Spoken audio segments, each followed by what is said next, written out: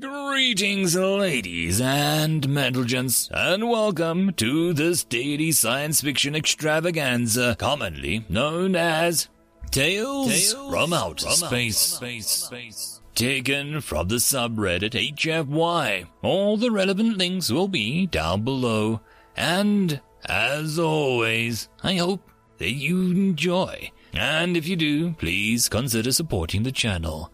On to the science fiction. Story number 2. Stolen by the Stars. Written by Squiggle Story Studios. Mother Nature looked at her garden and smiled. The wind and the rains at her beck and call. The ocean swelled and the seasons turned. Mountains formed and volcanoes simmered. Green covered every surface. She was power. She was life. All she created bowed down before her. Those who did not were destroyed. The beasts of her kingdom knew well to serve their mother. Forever obedient, forever unquestioning. She sat back upon her throne, tending and rearranging the green and the living, until her old enemy did rear its cowardly head. It dared to strike her with ugly iron.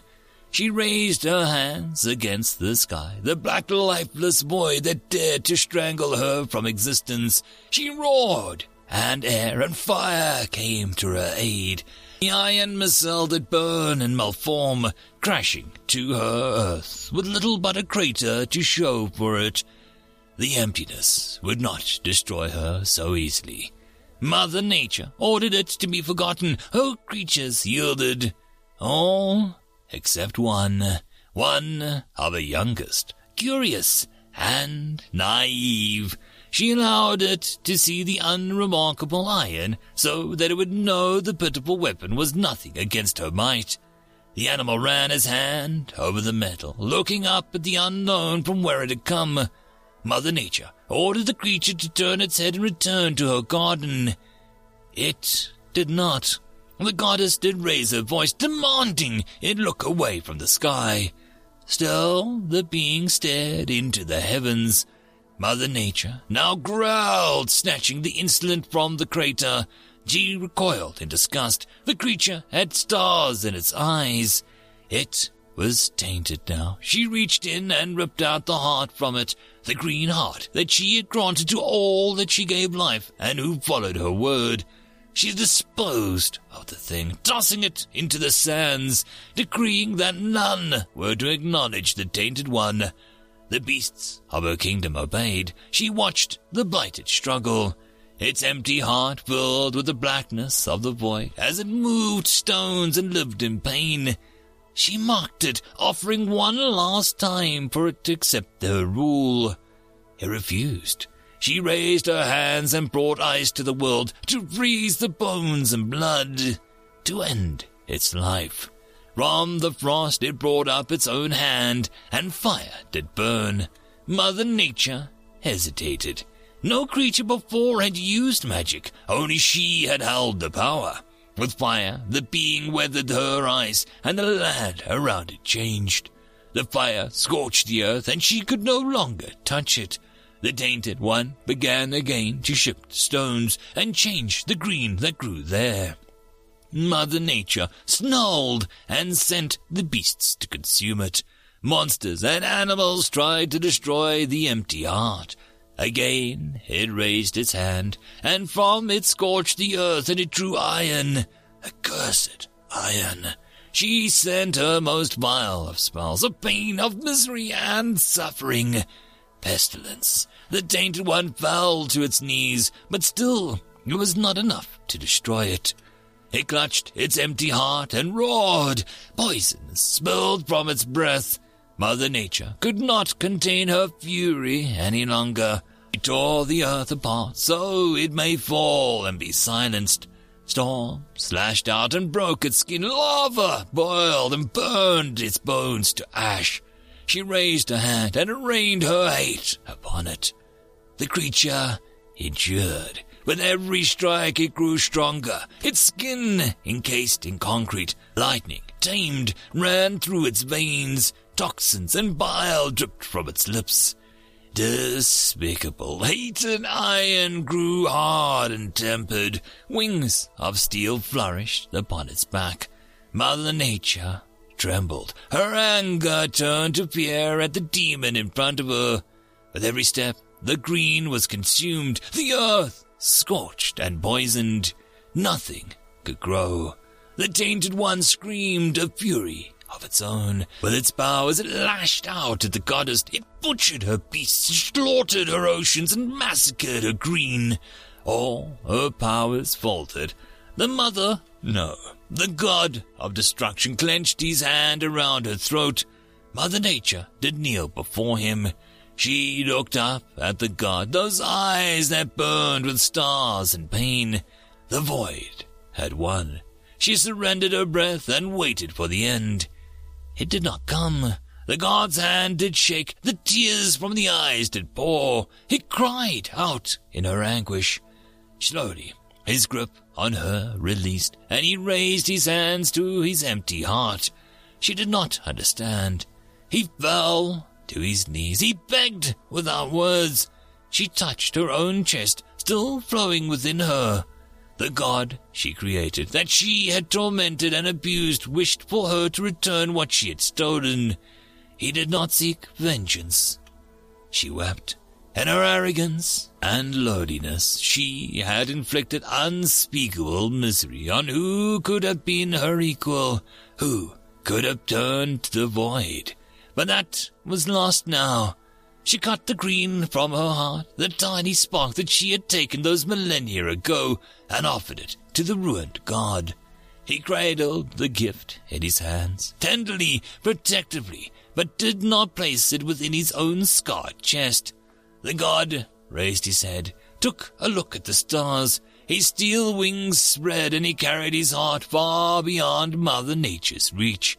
He soared into the sky without fear, without looking back. She was alone now to toil the soiled earth, left to struggle and strive to clean her oceans, to free her winds. She would nurture the dust so it would grow green again. The goddess learnt to care for the beasts in her kingdom.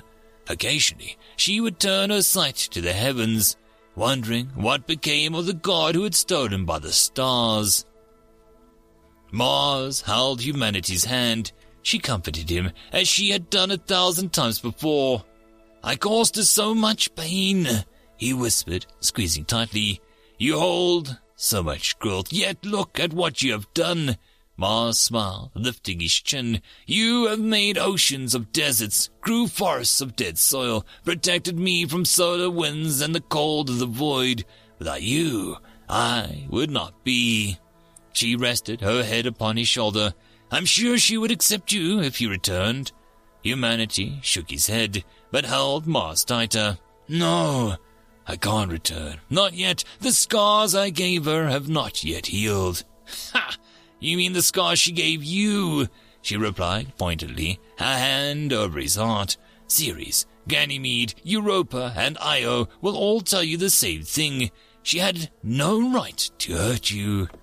Humanity sighed and looked up at the stars. Mars felt a painful tug.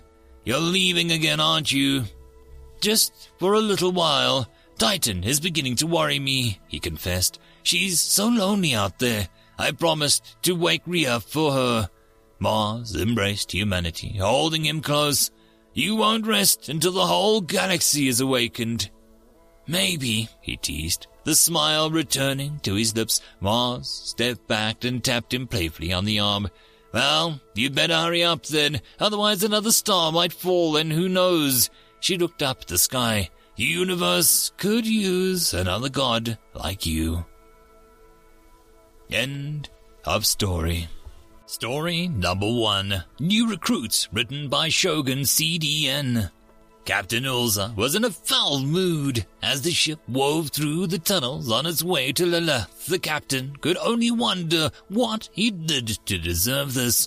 They had ordered him to clear out his entire ship to make room for these human soldiers, a species that he didn't even have tunneling abilities.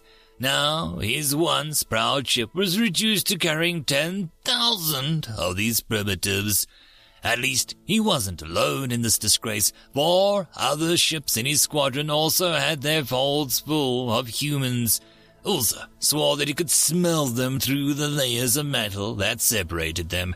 He could barely keep contempt when his check with the human captain met prior to take-off. These ensure that your soldiers don't hamper the Ashkath forces, Captain Ulza had warned the human. He thanked the primal Koth that the other ships in the fleet carried proud Ashkath's troops. The conflict on Lilith was critical, ending the decade-long war. The Ashkath High Command had gathered all resources at its disposal. Given the civilian population on the planet and the critical nature of the infrastructure in the enemy stronghold, the enemy was going to have to be routed out by ground troops. Ulza had to give the humans a little bit of credit. Despite being new to the galaxy, they volunteered their troops to the effort. Once they convinced themselves that they were in the right side of a conflict, they prepared their people and equipment for the final push. The only problem was that their ships had no tunneling abilities. Relying on their own ships would have taken the humans literally years to reach Lilith through conventional space, and there was no time to retrofit their ships.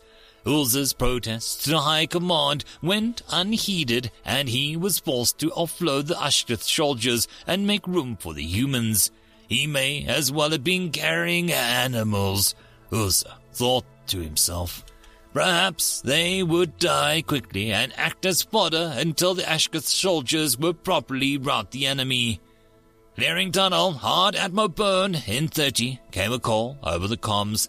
Combat landing, helmsman. Do not spare the gears. We'll either fix them later, or we'll be dead, and it won't matter.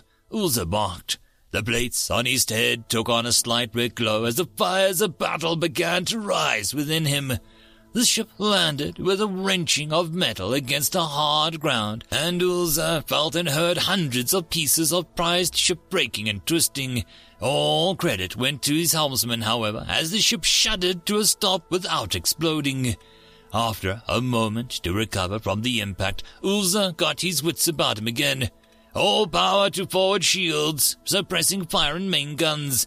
Ulza shouted, ground troops prepare for...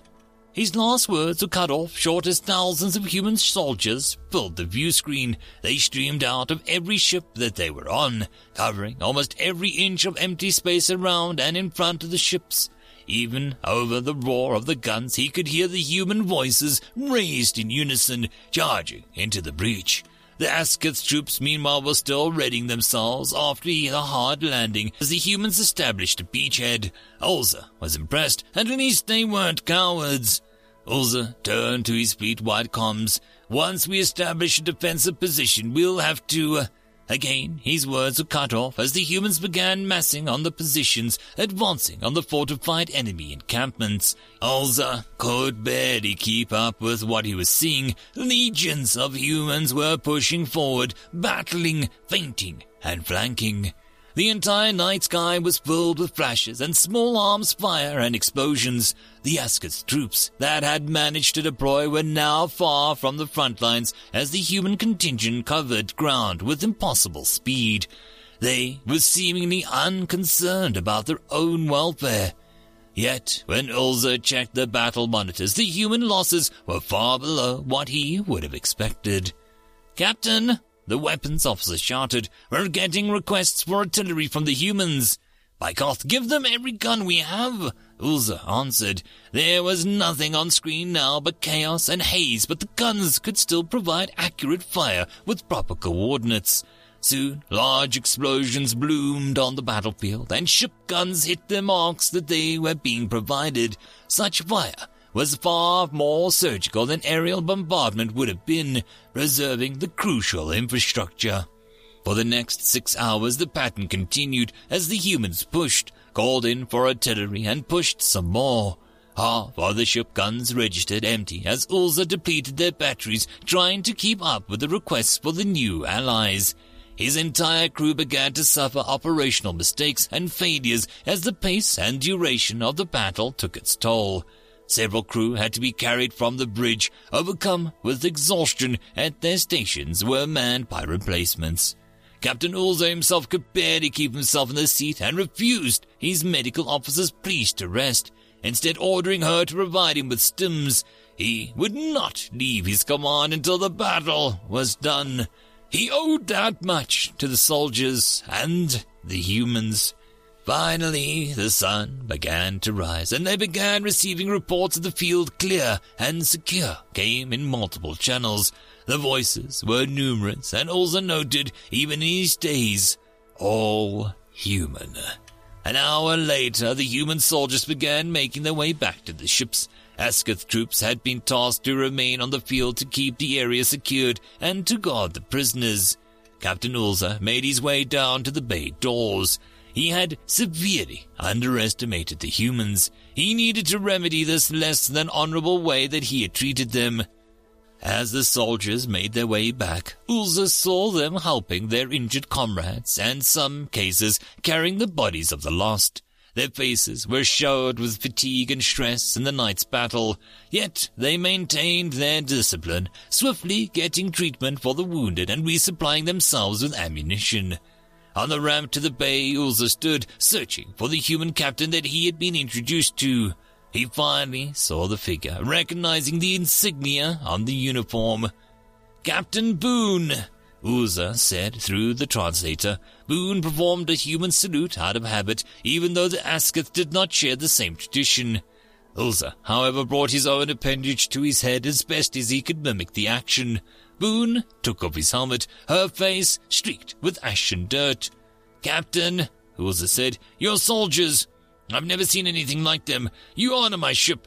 I hope that we were able to prove ourselves as worthy." Captain Boone nodded. "Well, we appreciate the ride," she said, walking away. End of story. And that, my friends, concludes this dose of science fiction fun. I hope that you enjoyed. And if you did, please don't forget to support the author from the link down below. But if you want to support this channel, there are links as well down below for you to help with. But the easiest way would be to share this video.